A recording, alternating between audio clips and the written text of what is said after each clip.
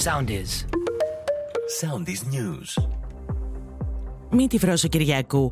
Μεγάλη είναι η κινητοποίηση της πυροσβεστικής για τη φωτιά που ξέσπασε το μεσημέρι στο Μαρκόπουλο Οροπού.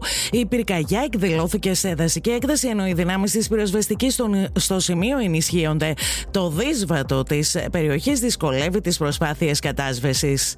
Τις μεταρρυθμίσεις που απαιτούνται για να επιτευχθούν οι στόχοι της τετραετίας που ξεκινά παρουσιάζει στις 5 ο Πρωθυπουργός στη συζήτηση στη Βουλή επί των προγραμματικών δηλώσεων της κυβέρνησης.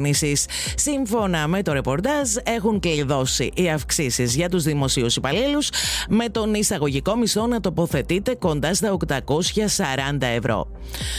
Να ληφθούν υπόψη ελαφρυντικά κατά την επιβολή των ποινών, ζήτησαν οι συνήγοροι υπεράσπισης των 12 που κρίθηκαν ένοχοι από το δικαστήριο για τη δολοφονία του Άλκη Καμπανού και τον τραυματισμό των φίλων του. Η δίκη θα συνεχιστεί την Τετάρτη.